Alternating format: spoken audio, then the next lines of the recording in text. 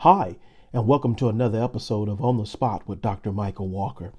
In this episode, I want to talk to you about leader mentality. What is one of the fundamental pillars of leader mentality?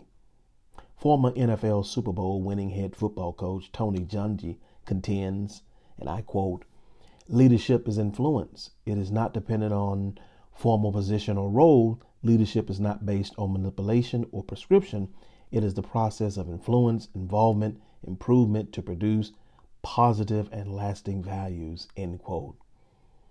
When thinking about Coach Dungy's definition of leadership, it seems to be neatly tied together with words that begin with the letter I.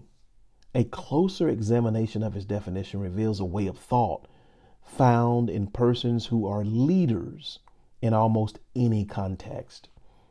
As you've heard me share in other episodes, leadership is contextual, meaning leadership occurs within certain contexts.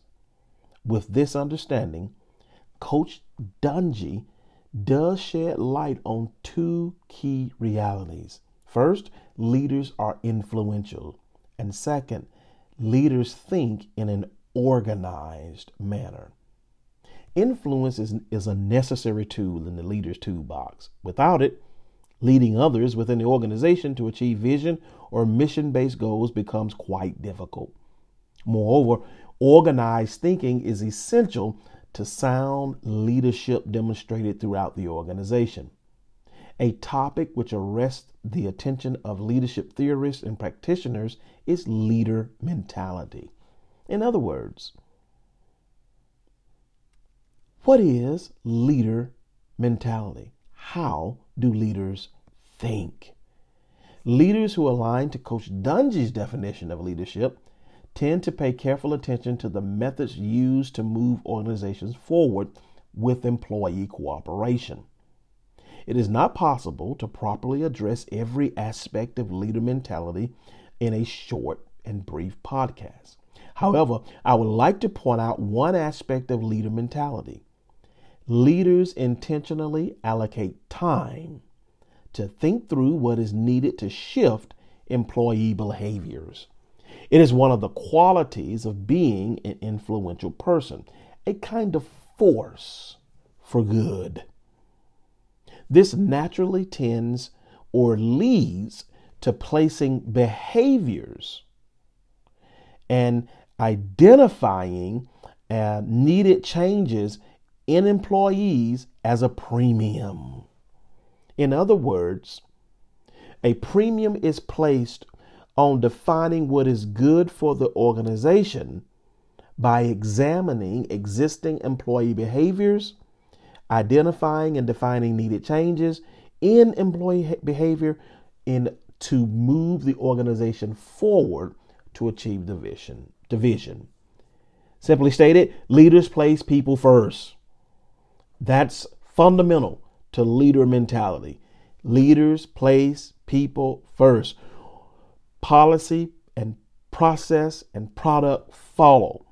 One of the voids of leadership that we're seeing today is in this very specific area where leaders fail to place people first. We have enough folks who are committed to placing policy first, to placing process first, to placing product first. But it seems the fundamental sound pillar of placing people first is somehow being overlooked. Learning to think more like a leader involves a willingness to remain a student, a lifelong learner of people, so that you can cause organizational change to occur.